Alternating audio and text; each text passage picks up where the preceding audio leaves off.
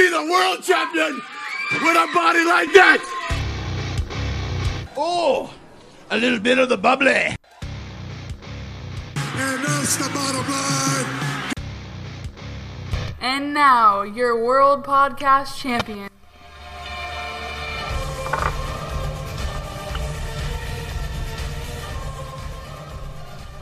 Welcome to episode 100 of Rumbling Reality. Right? We made it to triple digits, bro. And the crazy part is, I've been so busy this week, I was really planning to have, like, a guest on for 100, but whatever. Hey, you get two of the originals for episode 100, the ones still pushing that train, so I think we're all right. We had Rich on last week. I was going to maybe see if Sam wanted to come on, and I was like, completely forgot to ask, so... I think we can save Sam for WrestleMania. I like having Sam, and I like having Sam or Richie last year was fun too for our WrestleMania episode. So I like the idea of doing Sam for WrestleMania. I like doing Sam for WrestleMania too. Oh, look at that! We need to get some more people on here too in the future. I'll actually start asking. And you're the ones with all the connections. There's some other people. Yeah. Oh yeah. I'll start asking some of the guys at WFC if they want to be guests in the future and things like that, and so we can kind of coordinate with them of how we're going to do it. Hold on, let me get my cough out of the way. Okay, so let's go down the wrestling news reel. So as of now, I guess they're changing Buddy Murphy's name to just Murphy. Murphy. Why do they always do this stuff? I'm kind of a fan of the two-name thing. It feels like a real character. And then they just abbreviate the crap. I mean, I can name so many guys. Yeah, I mean, I'm kind of the same. I actually don't mind. How do you feel about this one? I'm kind of torn. I'm torn. I liked Buddy Murphy because it was different. Like, it's a unique name. Yeah. However, that being said, I said, yeah, I agree.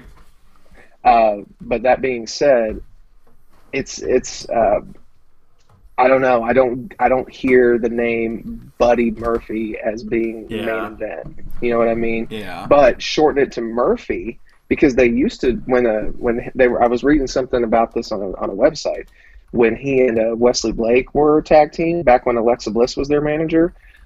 They just went by Blake and Murphy as a team, and it had a good ring to it. So I actually don't have an issue really with them shortening it to just Murphy. There's certain people that I feel that way about, like Rusev. I think did good without Alexander Rusev, though. I thought that was great. Them just dropping his name. Yeah, that's a good one. That's a good one. Cesaro, I think, is another good one too. I think just calling him Cesaro is a good thing. Oh, I forgot. What was his old name? Antonio Cesaro. I forgot that. Yeah, I guess eventually they win us over, don't they? Mhm. I guess. There's a few I don't like. I didn't like the change. I'm trying to think of them now. I think didn't they shorten Alberto Del Rio for a while? They just call him Del Rio, or no? No. He was always a three-name one. There's some Spanish star or some kind of star. I'm sure there's several that if we really stopped and thought about it, we could probably narrow it down to people that had their first names dropped and just went by the last names. So I guess I was wrong. I guess that's a good idea. Hey man, in the future, I don't know why. Maybe it's just because when we do this podcast, we've got our picture-in-picture doing our Facebook Messenger way. Dude, I kind of like the way we have it set up. If we ever could eventually put this on a video, I think that'd be cool to have me on one side, you on another. That'd be cool. Just as a side reference there. That also require me looking more awake. Looking more awake. And then I'd I'd have to focus more on the camera and less on me multitasking. So we'll see. I mean, it's not a bad idea in the future. It is episode 100. You look good. You look good from my point of view. Look at that beard looking all big and fluffy. I actually trimmed it for once. Did you? Yeah, for once. Literally, it's been I had to clean up under here actually yesterday. Yeah, same here. Let's see. What else that's people don't know about that? I like to point out things people don't see on TV. Rusev. Well, there's one that just came out. I just saw it right before you called me today. Yeah. They had I think we were all aware that here recently they had a policy change, I guess, with WWE when it came to the NXT roster and what they consider the main roster stars. That they could no longer call out the main roster. Like NXT guys can't do that, i.e. Matt Riddle calling out Brock Lesnar any chance he got. However, whether you want to call it stupid or maybe he just, he knows his value type of thing, Matt Riddle don't really care, because at a NXT live event that I think took place last night in Las Vegas, he got on the mic, and I didn't get to finish the video, but the headline for the video was Matt Riddle calls out or vows to retire Brock Lesnar. So he's still pushing it. Like, it could be, honestly, it could be just part of a plan, honestly, man. I thought that too, but apparently from reports that have gone around, Vince is not a huge fan of his. Strictly because they had this thing go down where they told people, hey, listen, stop calling out main roster guys if you're on NXT. And on top of that, I guess Brock had a conversation, if you want to call it that, with Matt, and said, dude, stop tagging me and calling me out. We're not going to work together, and we'll never work together. But of course, you tell Matt Riddle that, and sorry, Matt Riddle's just as legitimate of a fighter as Brock Lesnar is, if not maybe even more. So honestly, if Riddle wants to call out Lesnar, he's done it with Goldberg, and he didn't have an issue. Like, he had no issues calling out Goldberg. So I could see Riddle pushing the wrong buttons, but at the same time, it's like he's a good wrestler. Like, he's a good character. People like him because Vince usually likes the people that push buttons. Oh yeah, exactly. But apparently it's not on the best of sides. So Rusev reportedly off WWE TV due to a contract dispute. Do you know about this? I do not. Share, please. Okay. Well, according to the Wrestling Observer newsletter, Rusev has been taken off TV due to a contract dispute, which is also why the storyline with Bobby Lashley and Lana have stopped. And let's see, it doesn't give actual what the reason is, though. I guarantee it has something to do with Lana and Bobby Lashley and probably pissing him off. Maybe it very well could be, because I don't know how I would feel about being in a storyline where my legitimate real wife is making out with one of my coworkers. Yeah, odd. And those things, I get it's acting. I get that it's all acting. But in the same tune, there's that certain level. This isn't Hollywood. They're always flying. People are always flying together. They got to be when they're on airlines and stuff. They probably can't sit with each other. I don't know how it works like they used to work, but I mean, I can see it creating a lot of tension in the long run. And she may fall for Bobby Lashley, and then we have a whole Matt Hardy thing. So you never know. Well, not even just that. I mean, a more apropos and a little bit more sadder of a topic to say. It's more so of a Nancy Benoit, Chris Benoit situation, because Nancy Benoit dated Kevin Sullivan back in WCW in '94, and it was Kevin Sullivan who suggested a storyline between him and Chris Benoit, where at the time Nancy, who went by the character's name of Woman in WCW and ECW, she fell for Benoit in storyline while she was still married to Kevin Sullivan. So they were having an affair, but that then led to a real life relationship between Benoit and later Nancy Benoit. So there was a running joke that Kevin Sullivan orchestrated his own divorce that apparently went around for several years. So, do you know about this one? Sorry, guys. Ted DiBiase's son arrested in connection with embezzlement scheme. Yeah, this is crazy. $1 million man obviously didn't invest for the $1 billion boy, apparently. But this isn't the same son, though, right? This isn't. No, this is not Ted DiBiase Jr. This is his youngest son. I wanted to throw it out there. Just people are like, what? And what's it called? Brett DiBiase. No, what's it called to bring people in over titles, and it's annoying because it's not really what they think. When you see a title, it says person's dead or something, and you click on it. Oh, clickbait. Oh my god. Oh, okay. Wow, I'm sorry. I was trying to figure out what you were saying. I'm trying to wake up. So you know in depth about it. I'm read to you about it. If you know in depth, let me know. I know enough about it to where basically it comes down to there was a charity scam is essentially what it was. They were saying donate to such and such cause to help such people, I believe is how it went. And long story short, money didn't go to where it was supposed to, and instead went into the pocket of Brett DiBiase and his partner, whoever that was. I don't even remember if they even mentioned a name. But yeah, they basically coated their own pockets through this supposed charity function or whatever the case. I find it funny that the $1 million man now has a son who is in connection with a multi-million-dollar embezzlement scheme. Just saying. Yeah, I know, it's crazy. That's what I'm saying. I guess the $1 million man didn't invest his money to create the $1 billion boy. You know what I mean? Let's see. Oh, not really news, but I checked out. I'm not sure when Jericho's Cruise actually happened, but I watched a few of the matches. Did you watch any? I did. It was I believe different. it was 2 weeks ago. 2 weeks ago. So it was a little different. I mean, some of it was a little slow paced for me. I guess I'm so used to lighting being on point, but it's a freaking cruise ship, so whatever. It almost felt like that. The wind was terrible too. The wind. You know, there was matches like was it Kenny Omega and that hot little Asian girl he has. It was that was the episode I believe that Hangman and Kenny got the AEW tag titles from SCU from Scorpio Sky and Frankie Kazarian. This match was a intergender tag team match. Oh, wait a minute. Okay, I know what you're talking about. You're talking about like the online exclusive ones that they did. Yes. Okay.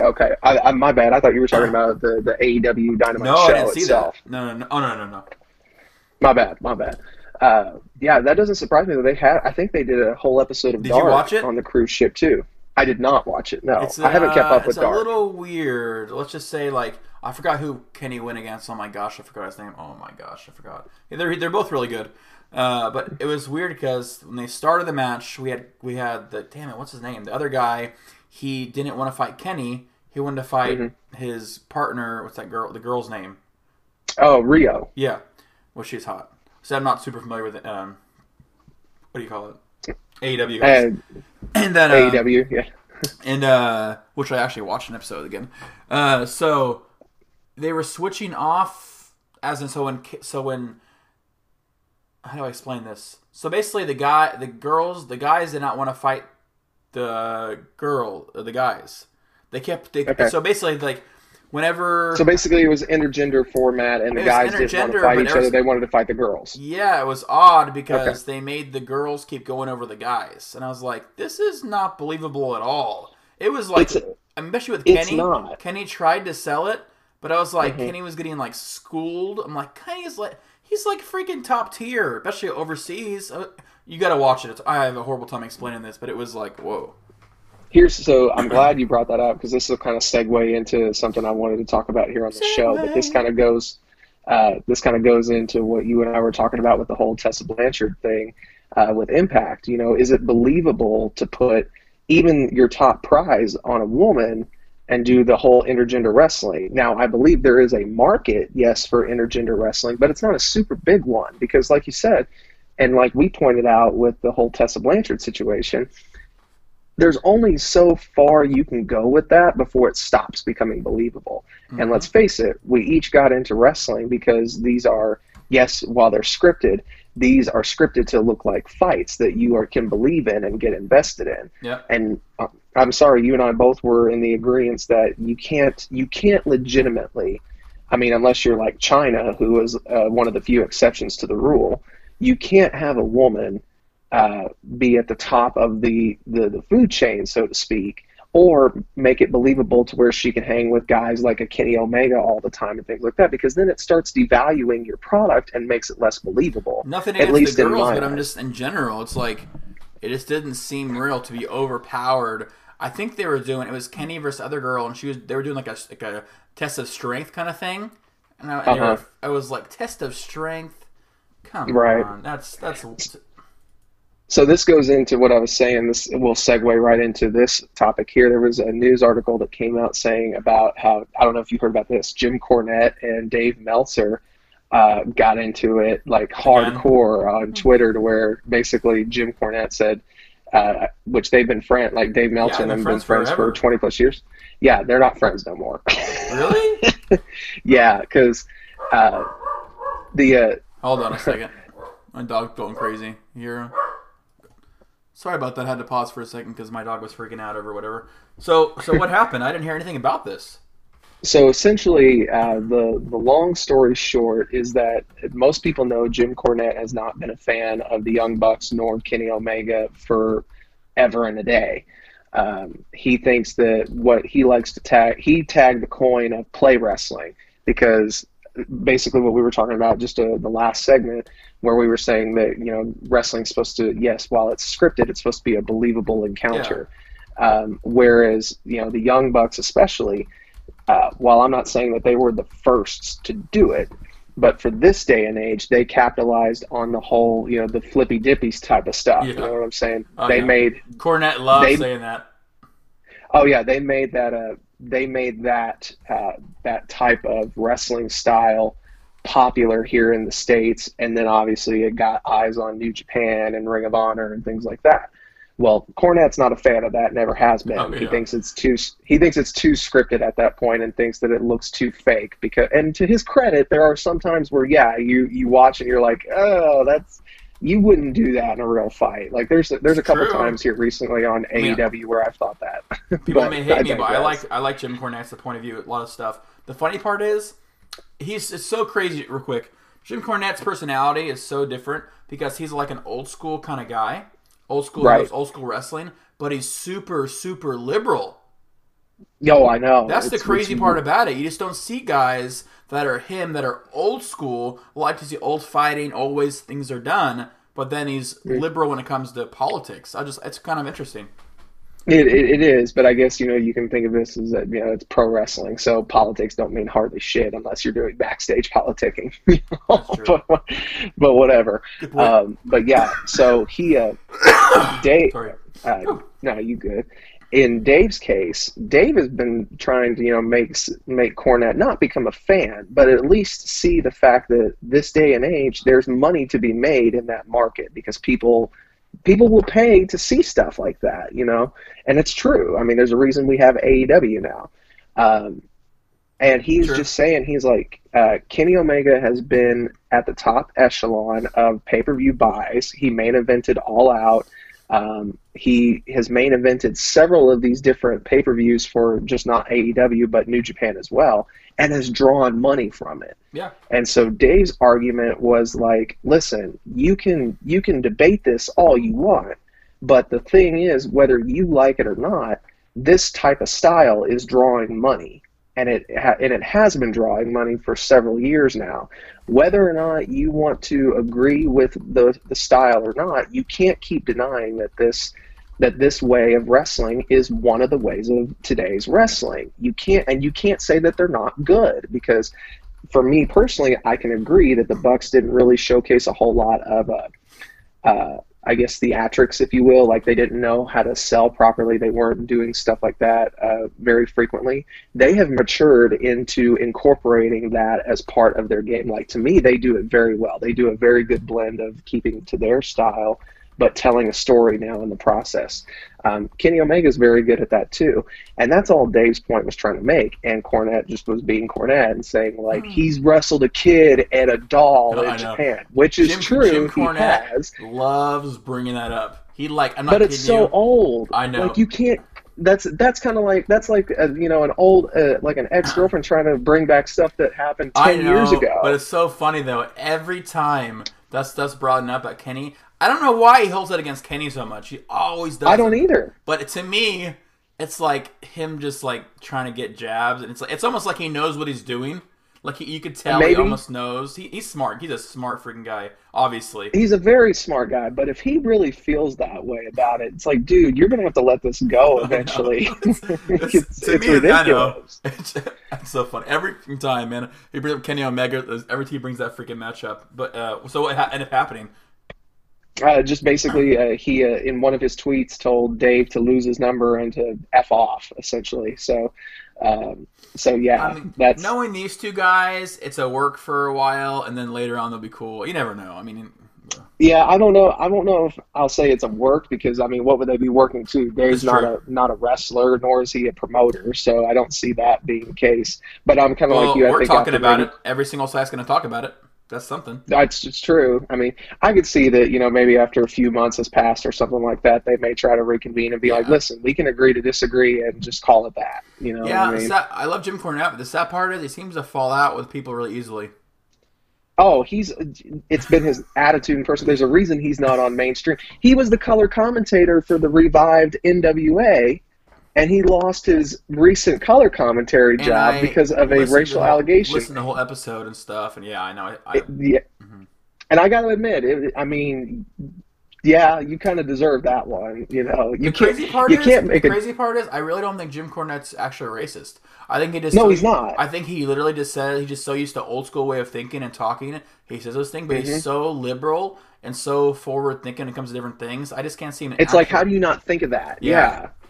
Like, and he tried to play it off in his covering, saying that I was making a joke about just being hungry, not against black people or anything like that. I was like, yeah, the problem is that you said Ethiopia.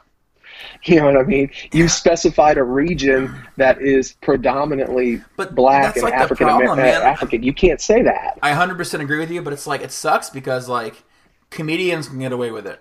So somebody who's a color commentator, I'm not saying hardcore like the N-word, that's too much. But like a comedian who wants shock factors, Jerry the Lawler, oh my gosh, he said so many things like that, and plus we all know this, women's stuff. I mean, the women couldn't even wrestle. It's all about, oh, she's hot, oh, she's puppies. I mean, they couldn't even focus on the match. And I thought it was pretty ironic. It was at the Royal Rumble, they had the women's match, and they brought Jerry Lawler out to call it. Or no? Oh, I know, right? I was thinking, this is like the opposite of any kind of progressive women match. Because he's literally the reason why the women's weren't taken seriously. Because instead of calling the match, JR and him would talk about how Jerry couldn't calm down because they're so hot. Exactly. So I found it pretty ironic. I was going to make a post about it live on Twitter. Rumble was like, I don't feel like catching any heat from Jerry Lawler fans. Well, and to your point on that too, there was an interesting note there also made about how what was it? The Santino Marella or the Santina Marella situation that took place. I did read a few days after that.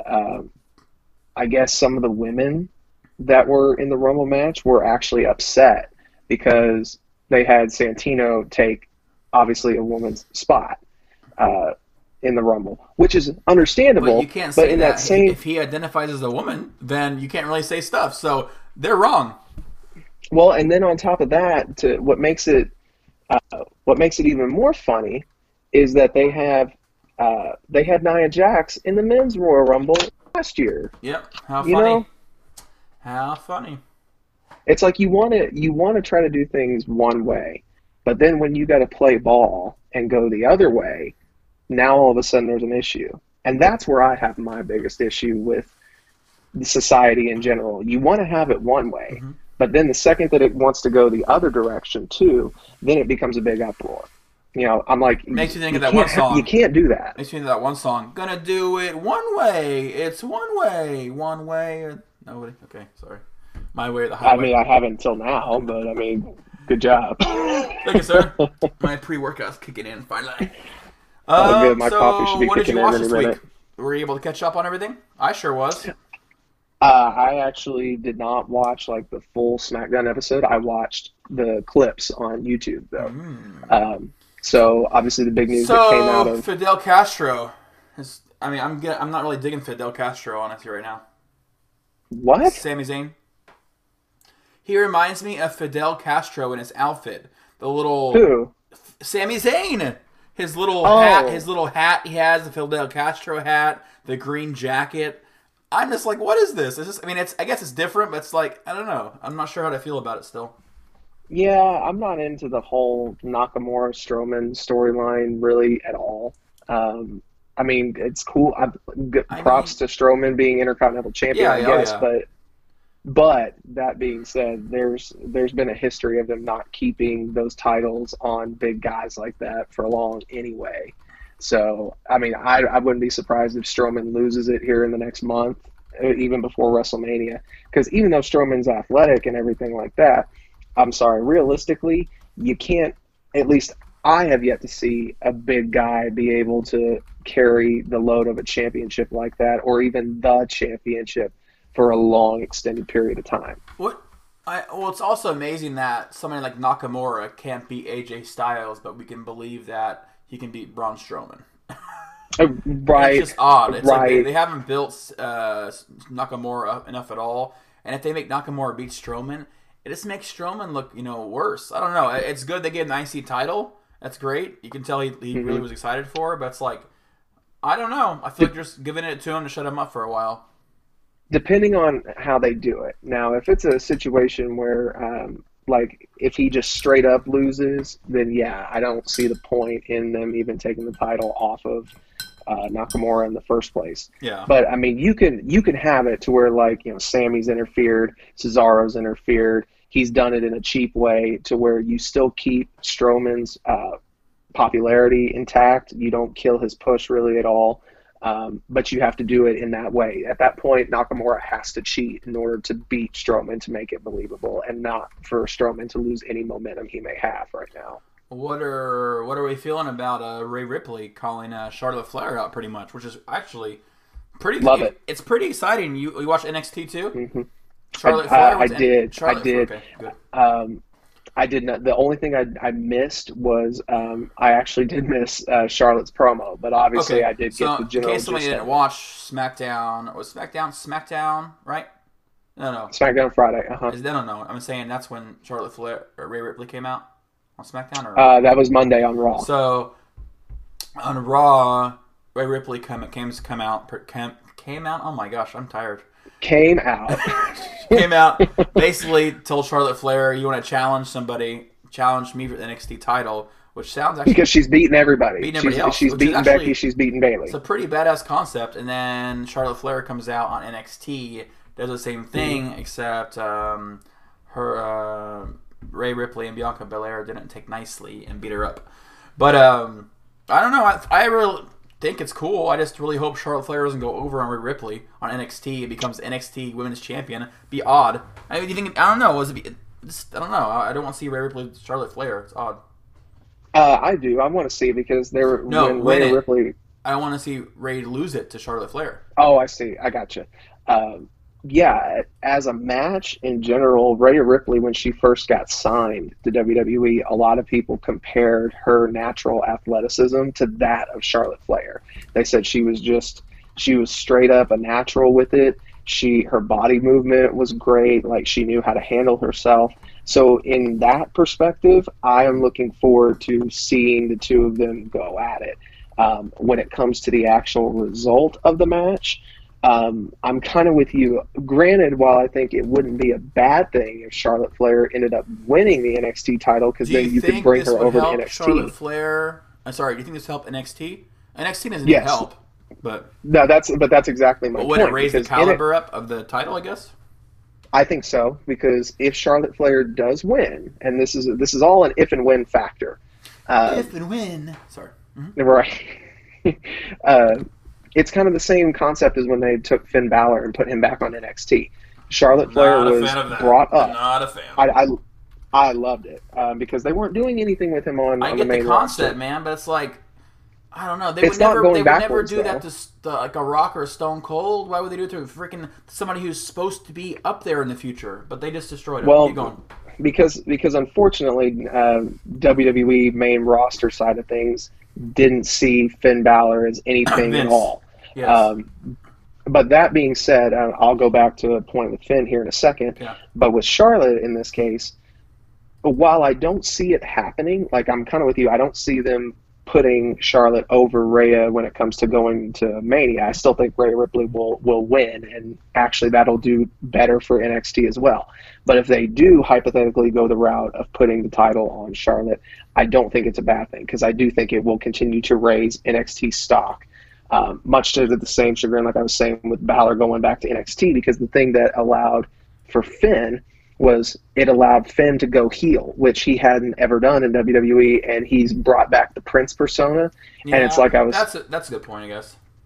And I made a point of this on Twitter when they were doing it was the day after Worlds Collide, that with Finn going back to NXT and establishing this heel character and calling himself the Prince again and establishing himself as the Prince, you've now got two distinct characters, much to the same chagrin as what Bray Wyatt does with The Fiend and Bray Wyatt. Because when Finn Balor is out of makeup, he's the Prince, who is just a ruthless fighter, and that now has some attachment to Finn. And then when he puts the paint on, he goes from the Prince to the King. as in the Demon King. So it's a good foil of saying I've got my regular side, if you will, but he's called the Prince. When I need the war paint, he's the Demon King. So he goes from Prince to King. And I think it's a good character development, I think, for Finn. And when he does eventually, I think, come back to the main roster, they can utilize that much better, and especially if they do it against the Fiend. How about Prince Pretty versus Prince Deviant? I mean, I think they've kind of done that already, but I mean, let's face it, Tyler Breeze, unfortunately. Oh my I like gosh, Tyler they Breeze, but have. he's an enhancement talent. They have, haven't they? Mm-hmm. Well, I wouldn't say an enhancement talent, man. He's had times where you could see he has momentum. Like, he was like a John Morrison. Like, he had that, he wasn't all the way up there, but he was enough to where crowds chanted him, crowds loved him, so I don't say he's an enhancement talent. But I mean, back now in his original NXT run, yes. Oh, but, yeah. Everybody starts there somewhere, man. Yeah, but I mean, he's as they keep tagging him on NXT commentary, they call him the NXT OG, which is true. He was. He was looks part so of one young of the original. still. It's crazy. Do I? He looks so young to be an OG, you know? I know it's true, but I mean, I think the world of Tyler Breeze. I think he could be a huge character and a huge player. The problem is I think at this point he's just, like I said, he's an enhancement talent for WWE now. Even on the NXT brand, because that was kind of like a revival to a degree. But then with Fandango getting hurt again, and this time he's going to be out for a year, they threw Tyler Breeze into the Cruiserweight division, which is not a kill shot by any means, but it's not doing him any favors of staying relevant. He's only staying in the eye of people. He's not a worthy challenger. He's not being viewed as a credible champion type of situation or a credible challenger to the champion. That's what I mean. He's an enhancement talent. He's not going to be viewed as anything more than a good hand right now. So how do we feel about Becky Lynch versus Asuka again a year later? Boring, old, let's do something new. What do you think? Yeah, I'm not and I hate saying this, but I agree with what Corey Graves' assessment was about Becky Lynch right now, is that she's grown stale. Like, I'm not a fan of the last man. week. Do I? I think we both said that last week or 2 weeks ago. Yeah, and I still don't Corey feel Graves said any that? different. Mm-hmm. When? He did it on their that After the Bell podcast that he has. Oh, okay. He said it on not this past week's podcast, but the week prior. He said, "Is it just me, or does it seem like the crowd is starting to kind of sour to the man?" And that's when he went into his explanation. Because Carmella's not getting pushed, but now she is. Yeah, but I mean, even if that was the case, Carmella's on a different brand, so it doesn't matter. Hey, that's true. But I felt that way about Becky a long time. Like, I think Becky had good momentum for a while. It's just I don't know how you resurrect it. I think it has grown stale, and I don't know how you bring it back. I don't know. It's almost like I'm not sure if they're feeding her lines, because I feel like they're not really. But I don't think they are. I think she personally doesn't know how to take it to the next step. Maybe she needs somebody in there to coach her a little bit, like a Stone Cold or something. Hey, you need to do this, because Stone Cold never stayed Stone Cold the whole way through. He had many times he went comical, he went evil, he churned, ECW. There's so many things he realized. I mean, obviously, his stuff was, he went years and years before he had to change. That's how over Stone Cold was. I mean, you know, and even when they... Go ahead. No, go. I was going to say to your point there, even when they did try something different with Stone Cold when he did the heel turn in 2001 after so many years of being a babyface. I mean, it was great, and everybody he made it hated work. it. I loved it. A lot of people hated his heel run. Now, for me personally, I'm like you. I enjoyed it because he was able to do a little bit more comedy, and we got to see a comedic side. Funny, my God. He was. It's so I love funny. The sheriff part. He wasn't even that the heel anymore by that point. And no, but I mean that didn't come for a couple of years after. But for his initial turn, I agree that at first I didn't know what was going to happen with it, because with Stone Cold he was such a good babyface, and they tried to make him like almost to the same lines of what they've always made Triple H, as a ruthless villain type of thing. And we've seen that before, but we didn't want to boo Stone Cold, and he was still doing what some fans thought were cool things. So the heel turn didn't work in that aspect. But in the other aspect of establishing another dimension to the Stone Cold character with the comedy and then also the birth of the what chant, oh yeah, it sent him into a whole other atmosphere at that point. So should we? This is the problem with this podcast. We wake up so early, and by the time we start it, we're kind of slow. People probably think the pace of this show is always the first 10 minutes. But right now, I'm all into it right now. So with Becky Lynch, I would think with her boy being a heel now, Seth Rollins, what if she turned heel? Is it too early to turn her heel? Because I feel like it's almost like it'd be cool if somehow she was a part of Seth Rollins' Messiah thing. I can kind of see that somewhere down the line of kind of turning her into almost like his, again, going off of biblical terms here, of her being like his Mary Magdalene type of thing. Oh, God, they couldn't do that on Fox. Maybe do it on... Well, luckily they're not on I know, Fox, I'm saying they could be on USA. But here's the thing, they transition once in a while. They couldn't be selling his merch on SmackDown, though.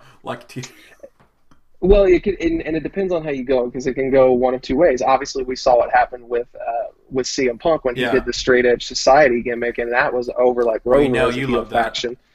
I thought it was great. Yeah, that's the only thing I have a problem with the whole Monday Night Messiah gimmick with Rollins, is that it's almost a blatant ripoff of the Straight Edge Society minus the Straight Edge factor. And there's so many even things before even the Straight Edge Society. There's been things like that. It's not the first time done. It's not the first time done. Obviously, we could always go back to the Ministry as well as being a good. I mean, I think CM Punk made it. Since you're a CM Punk fan, it stood out more to you, and it did seem more defined. It did seem more defined because CM Punk is so good on the mic. It gave the whole society a nice structure. It felt like a real thing. That, but also it was more reality based too. Because I mean, let's face it, we knew the Ministry was just a. It's kind of like a flash and flare certain thing. You know what I mean? They were running with the Undertaker, feeling like he's got these truly demonic powers. Which, yes, it worked fine, and it still fit the character. But with Punk and the Society, he was legitimately bringing up good points, like with alcohol addiction, pill addiction, things like that. So he was taking what, like you had said, has been done a million times in other aspects, but he added the actual reality element to it, which is why I think the Society stood out so much. I don't have that feeling with Rollins just yet, but to your point, they tried to turn Becky heel in this original gimmick change anyway as the man, and people loved it. So it still counteracted what they tried to do. Yeah, I mean, what I love about, not super love, but I do enjoy a little bit of it, what they're doing with Rollins right now, it's because he doesn't have a title. Yes, he does. He has tag titles. Oh, well, I'm saying, are you talking about a major title. Singles title? Yeah. Okay, I meant a singles title. I forgot him and Murphy. Or, sorry, buddy. Oh, no, Murphy. It's just Murphy. Oh, God. I'm going to mess this up forever. Which, by the way, I still have a problem with them putting the tag titles on Murphy and Rollins when they actually have a tag team in this stable. Doesn't make sense, but you know what? None. I mean, it's just to tie Murphy into the whole clique. That's what it is. I agree. I'm gonna mess this up forever. I'm gonna call him Buddy forever now. I already know it's gonna happen. What else stood out to me this week? I did watch everything this week, which is pretty rare for me to catch up on Raw, SmackDown, NXT, and I also watched most of the Dark AEW. Mm-hmm. But this was all last night too, so I was up late last night. Well, I'll tell you what. If did you watch the more recent AEW Dynamite episode with Cody and MJF? I did not. I think I saw a clip, but I watched AEW Dark this week, but not the actual main show. Well, I'm going to tell you right now, for those that saw it and watched it, we've seen, and ECW, of course, did the whole, Singapore Kane thing back then when they had Tommy Dreamer and Sandman, where Dreamer lost and he took, I don't know how many Kane shots to the back. They didn't have a set number. Did you say Kane? Oh, sorry. I was on cue, the Kane Velasquez music. But we don't know what it is, so it wouldn't matter. Okay. Right. Anyway, this time around, obviously they were using a leather belt strap or a leather strap, if you will, and they said 10 lashes was part of the stipulations that MJF had set forth on Cody to say, if you want to match with me because I cost you the title and cost you your shot of ever being champion, this is one of your stipulations you have to go through. So we've seen people take, lashes with belts before and things like that. I have to admit, though, I feel like I watched this. I watched this, man. Yeah, I want to say this was. I want to say it was like the last. Was it this 10 week or 15 last week? minutes? It was on this week's episode. I think so I I wanna did watch say- this because I remember their whole backs being completely messed up. Yeah, it was like I don't really feel uncomfortable watching stuff like that, and I gotta admit, Yeah, I don't. the way that Cody and MJF have structured that segment, it's cringeworthy. Like after about the fourth shot that he took with that belt, you could really see, because he hit him in the same spot nonetheless, or around about the same area. You could see the pink and the bruise the whelp on his back start forming, and it just was like I mean, for those that have been hit with a leather strap before, whether by accident or punishment, it hurts. Like it's no joke. Like it stings like a mow. Mm-hmm. And yeah, by the time they were done, I gotta admit, it's kind of cringeworthy. It made you, when you were watching all these 10 lashes go down, it was like, damn, like this is actually pretty like. Yeah, I did see clips. Nothing about it. I'm looking at clips. Yeah, every time Travis hits me with a leather belt, I'm just like, oh, that hurts, but do it more. Is that thank you, sir? May I have another situation? No, I'm just kidding. Well, I did say your name, so it's weird that you laughed about it and say that, hey, that's fruity. What else this week, Trav? I've been called worse. That's true. How are you digging Undisputed beating the hell out of Ciampa? You mean Ciampa? See, every time, God, if anybody You listens, keep wanting to say Ciampa. if anybody listens to this podcast, they don't think you're a real fan because you I know. can't pronounce the names That's right. the crazy part. And here's the weird part. I do this with people like your girlfriend, who I've known your girlfriend, Travis, longer than I've known you. I've known you more personally, obviously. But Right. even Kristen's name, for some reason, I read it. How do I read it? Kirsten. It's weird, man. I have no idea why I have this weird thing with names when I read it. I just cannot say it correctly. I forget which is the I swear, it's weird. But oh yeah, so the reason why I know Travis' girlfriend, I went to high school with her, so that sounds weird. I think we've said that on here a couple times. Just in case we have new fans, I don't want to think we're doing weird stuff over here at Oklahoma. Yeah, we don't share. So, what do you think about it? I mean, you think it's a cool little thing? I mean, it's definitely the way that they're building for Ciampa and Cole at the TakeOver event next week, which is, I think it's going to be a good event. On that same card, I think Gargano and Balor is going to steal the effort show, but that's just my opinion. This whole setup, though, this time around, though, was bringing back Velveteen Dream, which I thought was a good idea. Man, I'm glad you brought it up. That was pretty great return. I just didn't like the fact that one guy, no matter how strong he is or how excited he is, can take on 5 guys at the same time. A little unbelievable. I know Stone Cold used to do it and all stuff, but it's like, now that I'm older, it's like, 5 guys at one time, big guys too. We're not talking about just small little Rey Mysterio guys. We're talking about some, beefy guys. But whatever. I mean, I've always loved Velveteen Dream, so I really enjoyed his return. Yeah. Who do you think he's going to fight first? Roderick Strong.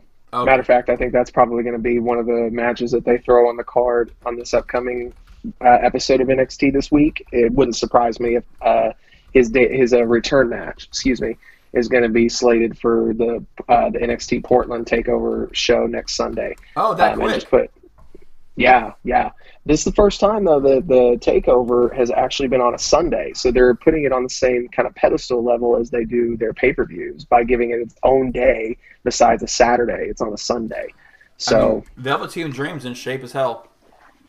He has been. He's always been. He's always been in shape. Even back when he was on the Tough Enough, the season of Tough Enough, he did. Yep. He was one of the ones that was cut And here he is now, and the person that won the damn thing isn't even in the company anymore.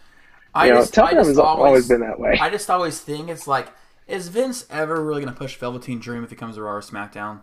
I mean, Probably not. I just can't see it. Vince obviously doesn't push African Americans automatically. Kofi was, thank God for the fans. But then you have a guy who's not necessarily your average dude. To put it nicely, he's almost like a Goldust, but a little more, even more feminine. And I just can't see Vince. A little bit. I actually can't see Vince like taking him seriously, and it sucks. I freaking love Velveteen. I think it's I do too. It's so different. I think it's a great, like you said, it's almost an updated version of Goldust. Now, I'm one that's very still like, I don't like the name Velveteen Dream at all. I really don't. I think eventually they'll probably just drop it to Dream. I could see that. I would actually prefer it to go the other way and drop it and just call him Velveteen. Mm-hmm. That's too hard to say, and it sounds like it's some, I don't know, cake. Like an actual cake. Well, and cake. You could always shorten it to Vel if you wanted to. Or how about the V-Dream? VD. Yeah. How about a VD? There you go. Velveteen or V-Team, yeah. Here comes VD. I mean, I guess you could. VD. VD means, right? Yes, okay. I know what that Venereal disease, people. Yes, thank you for those that didn't know. Some people may not know it's an old term, man. I don't know. But yeah, I like the idea of like if he went by just one name. I kind of like Velveteen, just strictly because they kind of shorten it that way anyway, and we know that WWE pretty much does that anyway. I've never been a big fan of the name. I don't like Velveteen Dream specifically. I don't know why. It's never been that thing where it's like, oh, that stands out. It stands out for sure, but it's not like it keeps me. No, I do know. Oh, what you're that's saying. A killer name. I do know what you're saying, though. Yeah. And it goes right in line with like what Goldust was, just like what we were comparing it to. How about Teen Dream? No. How about because Velveteen the name by itself doesn't sound good. Dream, I can see being decent, but Velveteen, here comes Velveteen. So like, is he a Velveteen cake? What is he? I don't know. It just sounds weird. Well, like I said, and like I just made the comparison here. I mean, we kind of thought the same thing back in the day with Goldust too. Goldust is like one word. It's like a different thing. It's like it's I don't know. Velveteen. It just sounds odd. What was Goldust? Doesn't have a secondary name to Goldust. It wasn't the I don't know. No, it was. You're right. It was just Goldust, but it's essentially two words that were just mashed together: gold and dust. Okay, if it was like Dream Dust, I'd be down for it just because it sounds like, okay, I can know what that is. It's like it's some weird guy who personifies, whatever, a dream and dust. But Velveteen... See, and I feel like if you shorten it to Velveteen, it still keeps the essence of the character there, and it still is unique enough to where you can still merchandise it. You know what I mean? Compared to the generic word dream. That's a good point. Right, exactly. It makes him stand out, and it still gives him that... To me, Velveteen fits the persona and character, I honestly think more so than calling him Velveteen Dream. Just call him Velveteen. And I think it still has a good ring to it. Well, since we're already on Velveteen Dream, I hate to compare the two, but what do you think about Sunny Kiss? Sunny Kiss is much different from Velveteen Dream. And I you say can this, see that. Bring it up, because they're both African American, and they're both like feminine. Like a little bit of a feminine quality type of character. But Sunny is obviously way more feminine. I just want to know what you thought about it.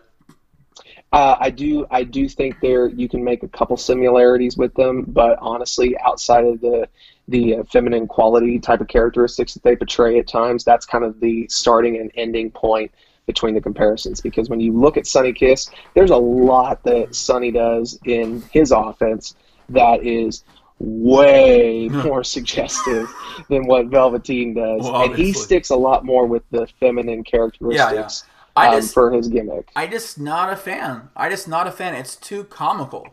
I think so too. That's how I feel about it. It's almost like a Santino Morello. You almost cannot take it seriously because it's so comical. Like when you're in a serious match and he's like leg splitting on the dudes and pinning them, like I saw this week. I'm like, it's just, I don't know. I guess I'm just an old school person. It's hella athletic. I'm sure Tyler Byrne loves this stuff, but sorry Tyler, but it is not my cake. Velveteen, I love just because he can be more serious. But Sonny, which I hate comparing the two because, like you said, they're really not the same besides a couple of attributes. But I've always wanted to ask you about Sonny. We've never talked about him before. Yeah, no, I'm the first to say that I think Sonny Kiss is very, very athletic. Like, no joke. He's a player. Like no questions about it. But yeah, I'm kind of with you. I feel like it's more of a comedic gimmick right now, and I would prefer to see what Sonny Kiss can do with a little bit more serious edge, because right now I'm like you. I see it as a joke. I don't see it as being anything that will ever be like a championship quality type of character. And this is not a dig towards the actual athleticism. Like I said, Sonny Kiss is athletic as hell. Oh yeah. But when it comes to characterization and being a champion and being a name on the marquee type of thing, aside from just the shock factor that he can do with certain things, it's not going to draw anything. I agree with that. At least least I don't think so. I mean, I don't know. Oh, the return of Ruby Riott. Oh, very good. Very. It was good. I just don't like how, for some reason, I don't know. I just it's cool that she went heel because she definitely needed to signify what she was. What are you looking at? Your cat? Your dog? I hear noises, like some loud banging, so I was just making sure everything's cool. You hear noises in your head. So I just wasn't a fan of her. You know why I'm stalling right now? Because I completely forgot who she attacked. What's their blonde girl's name? Oh my god. Liv Morgan. Oh, see, and I love Liv, and I have her on my profile picture. Apparently not. I literally have her on my wallpaper on my tablets. So. Okay. I swear, I'm bad with names. I swear to God, it's a weird problem I have. So, pronouncing, remembering, I don't even remember Travis's name half the time. So, I wasn't a fan of Liv Morgan becoming like a face. Like, I thought the whole point of this was she's trying to be more heel, a little more heel, a little more dark. And I wasn't a fan of like Ruby becoming the heel and Liv becoming like I'm already being beat up even though I just came back as a revamped character. What do you think? Well, I like that they are now distancing, because the whole idea behind Ruby coming back as the heel in this obviously soon to be created story between the two of them of course. One, they needed to get away from the Lana angle, because honestly the Lana angle fell flat. There was no saving that. And even Dave Meltzer said it on his Wrestling Observer. He said you could have Liv Morgan wrestle Lana 17 or 700 times, and each and every time it's not going to be any better than what we've seen already. It's not. They've had a chance. They've had, I think, 3 different chances to try to get this thing going. It sucks all 3 times. And honestly, sorry for Lana fans, Liv deserves better. Lana's not that good when it, like, her ring work is decent, but she's not that good of a character. It's crazy. A lot of people don't like Liv. Liv is a very, she's underrated. Like, she doesn't get a lot of praise for her actual in-ring work. She has evolved quite a bit from her NXT days. So the idea behind this is putting her with Ruby, who obviously is very seasoned and well-traveled before she even got to WWE. And obviously there's a built-in story there with the former Riot Squad members, and they even have Sarah Logan on Raw now too, so I wouldn't be surprised to see something interact with all 3 of them. But I think this is good for Liv, because she's working with somebody that she knows, somebody that can bring out her best attributes and knows how to work with her to make the matches look good.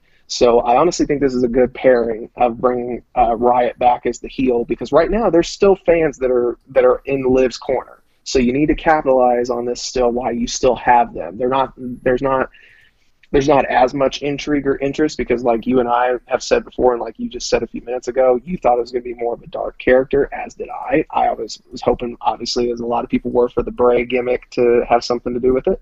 Yeah.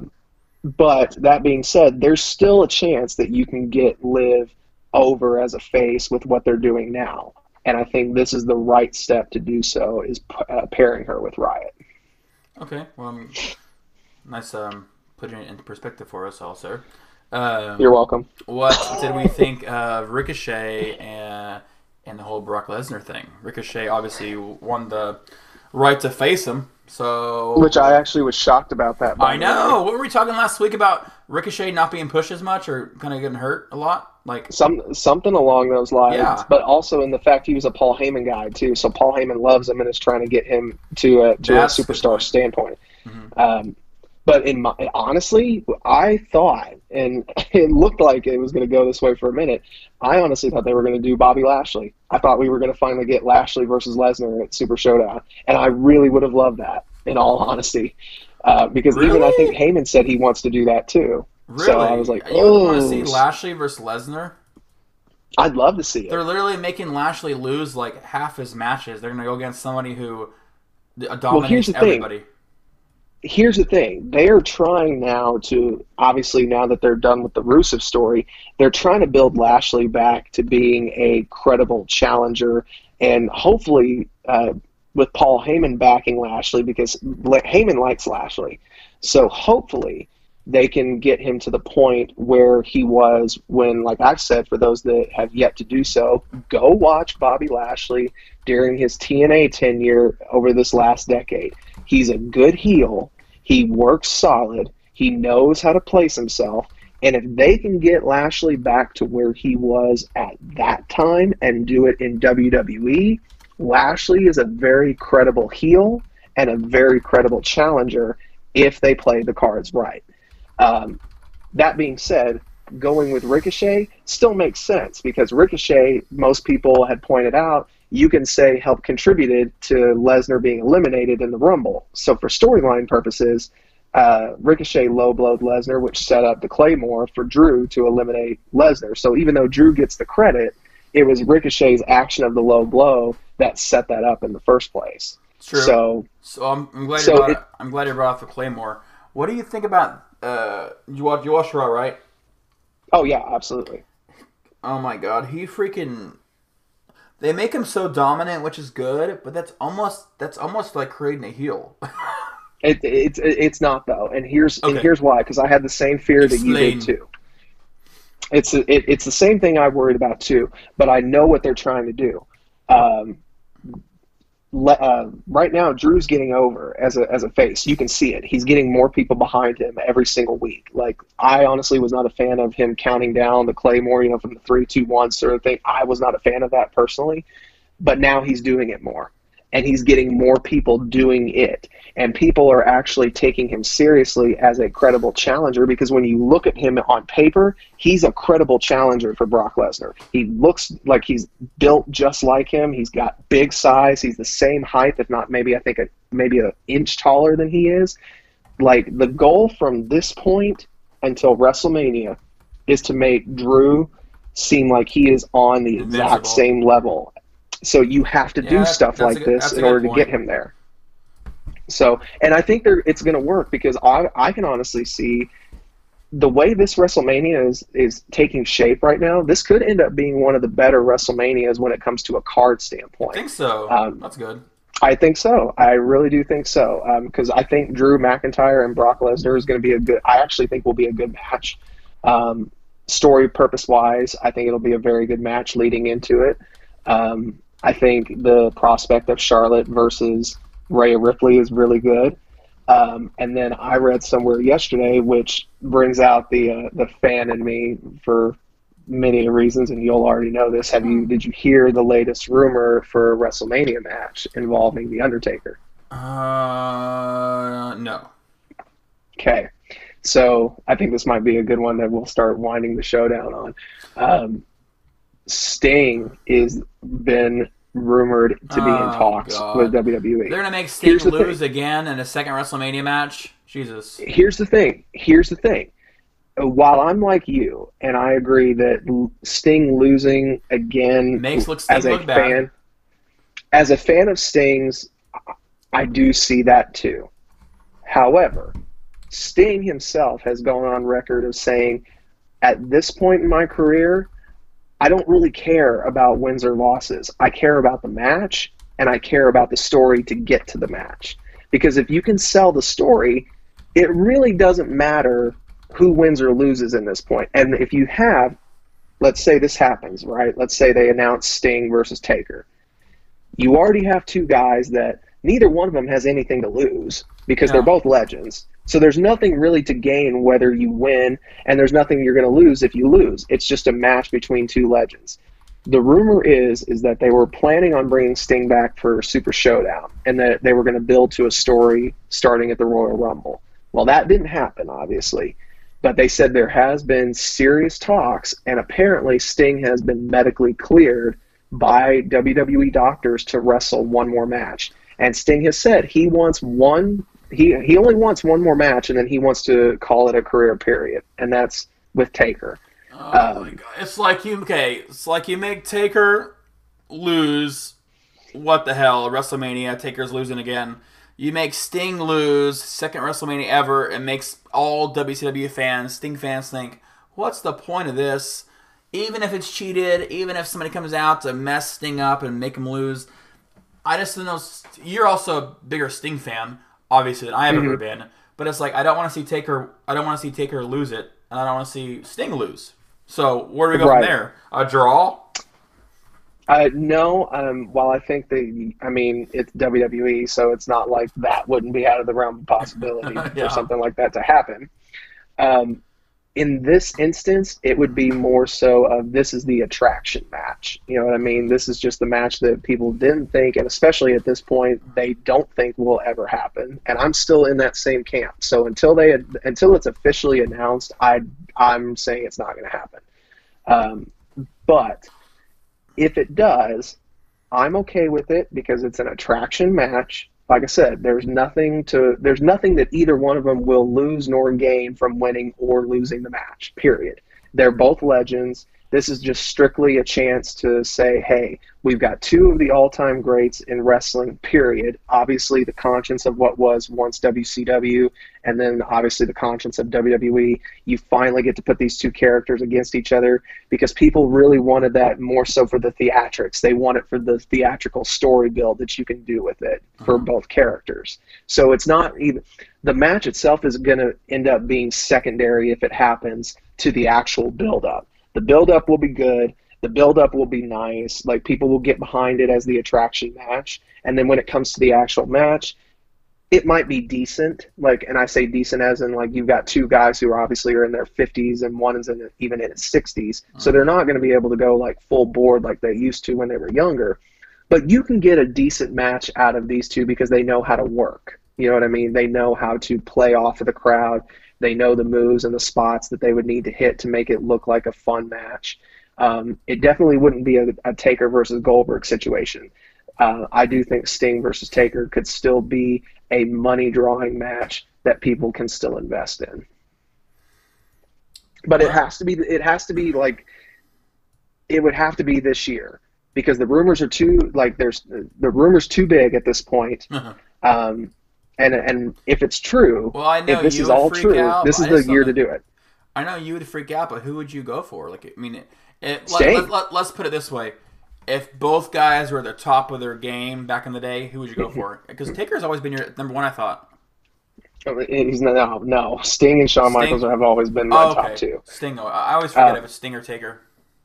But that being said, Taker has always been in my tops. So yes, I will say that. Taker or Shawn Michaels? Shawn over Taker every day. Really? Wow. Yep. Always has been.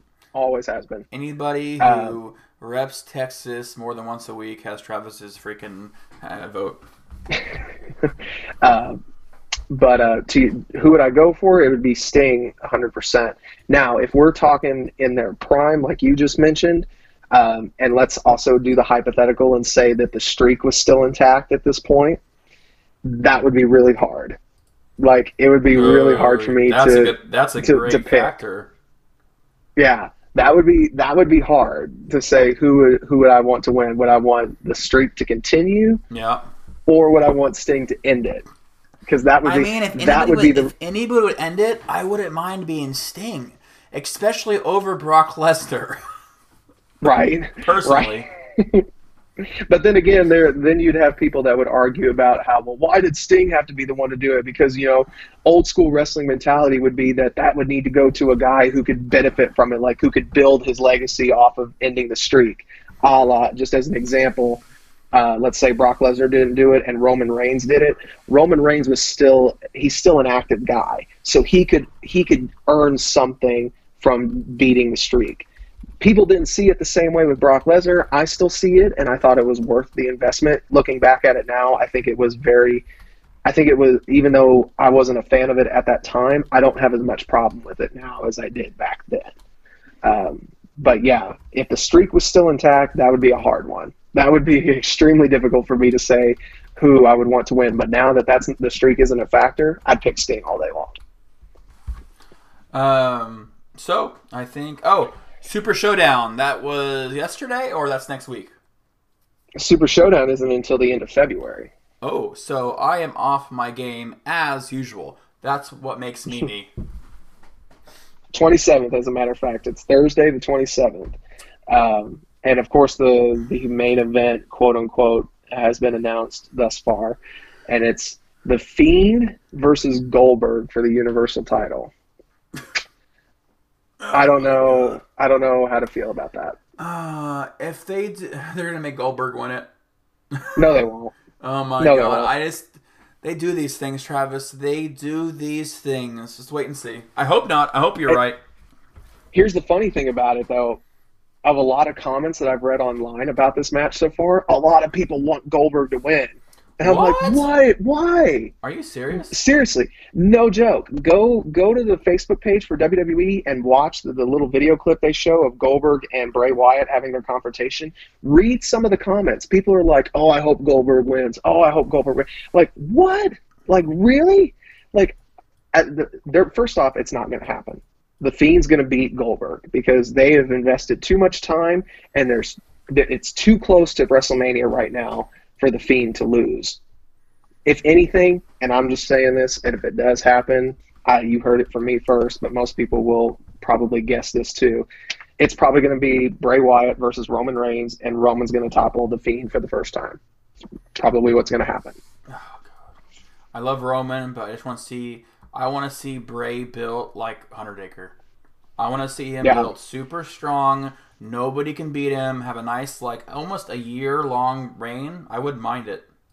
That's what they did with Taker. When Taker first debuted, he had a year-long undefeated streak. Which, granted, it wasn't like they were keeping a record like what Goldberg's was. But yeah, Taker, I believe, was undefeated for his first year. His first loss, I believe, Taker's first loss was to Hulk Hogan in a WWE title match, as a matter of fact. So I believe that's the case. I mean, we can go back and people on Twitter and Facebook, all that, you can fact check me if you want to, because I could be wrong about it. But I believe Taker was undefeated for his first year, won his first WWE title against Hulk Hogan a year later at Survivor Series from the time he debuted. And then he lost it a couple days earlier at a Tuesday in Texas event. And I only know that because it's on a Hulk Hogan DVD that I own. So I watched the match. That's funny. But yeah. Let's see, Travis. Last thing. Let's go into our personal time. Top 5 stuff. Do you have any top 5 favorite stuff to talk about real quick? Oh, man. I couldn't think of one right off the bat, but probably because this one, I just watched the new movie that came out on Friday. Kristen and I did for our Friday night. What would you say are your top 5 Stephen King movies to watch? Oh, God. Let me type in Stephen King movies. Top 5 Stephen. I mean, there's a lot. There is a lot. I mean, I can literally tell you pretty quickly. Green Mile's definitely freaking one of them. I agree. That's one of mine, too. I forgot he made that. While you're thinking of some others, The Shining is definitely in there. I love The Shining. Not a giant fan. Never have been. And to what I was saying, we watched the new movie Doctor Sleep. The sequel to The Shining is very good. So if you get a chance to watch it, check it out. But yeah, I'll put Green Mile in there. The Shining is good. There is it was a little mini series that was, I think, originally on USA that was turned into the full length movie that you could buy the two VHS set of. It's a movie called Storm of the Century. I think that's a very good movie. Let's see, what's another good one? I got a couple now. Pet Cemetery, classic. The original Pet Cemetery, 100%. Mm-hmm. Yeah, I haven't seen the new one. Probably trash, but I don't know. I don't know. Carrie is another good one, by the way. Carrie, yeah. The original Carrie is solid. Seen it, though, but yeah. I think those would be mine, because I think that's 5 right there. I got The Shining, I got The Green Mile, I got Carrie, Storm of the Century. Oh, no, I got one more. Doesn't gotta be exactly 5. It's not a big deal. I mean, no, but I mean, it's cool to stick with the theme. So that's true. Cujo. Oh, that's a classic. Yeah, I've never seen it. My mom uses the Cujo for so many jokes, and I mean, it's. I grew up hearing Cujo jokes. Yeah, I've never seen that, if you can believe it. Really? Yeah, never watched Cujo. Let's see, what's another good Stephen King movie? I'm not going to say this was an amazing movie, but since I saw it, and I know it's a decent movie, 1408. That's a decent movie, yeah, I guess. I've only watched it one time, so it's definitely not a replay movie for me. Definitely not. I'm still falling short on one there, honestly. And it was mine, I believe. Man, is Christine considered? Is that a Stephen King movie too? What is it? Christine. About so. The car that can repair itself and grows an attachment to its owner. I have no idea. I think it is. I thought. I could be wrong though. I don't see it anywhere. Nope. Don't see it. But yeah. So if it is, then that's where I'll throw Christine in there too. Just so you guys know, we're obviously going a little longer on each episode because, well, I don't report as much on wrestling news like I used to, so I figured we need to get as much crap as we can on one show. That, and, so you guys listen a little bit longer throughout the week. We can hit all the topics. Exactly. If you're wondering, because our shows used to always be like 15 minutes or an hour. Now they're all going an hour and 10, which is fine. We also doing this personal thing now. Anything else, Trav, this week? Any shows you're doing? Anything you want to put out there? Nothing this week, but WFC does have their next show this upcoming Saturday at the Wrestle Center here locally in Tulsa. For those that still haven't checked this out, go to the Perfect Practice Center, located right off of 51st and Sheridan here in Tulsa. The show will start at 5 p.m., and we normally keep it at about a 2-hour pace. Starting in March, on the March 7th show, I believe, we will now start running at 7 p.m. for our show start times. But check us out. We've got a WFC title match set for the February 15th edition next week. Sam Stackhouse, who we were talking about earlier, will defend his title against his former friend and former co-holder of the tag team titles, Drake Gallows. Check us out. Seriously, our WFC is a great cause. We always have a great mission behind it. And now with us having our center location at the Perfect Practice, it's been a match in heaven, I think. So give us a shout, check us out, follow them, follow the Wrestle Center over on Tulsa, Facebook, Twitter. Hands up and shout. Sorry. There you go. Well, my pre-workout's kicked in 100%. Time to go work out. Thank you all for listening to us today, or whenever you're listening to it, tonight or whatever. Don't forget to find me on Twitter, WW Ramsey. I don't always respond, but I try. You can find Travis at Twitter. At what? It's at Travis_Fowlhark.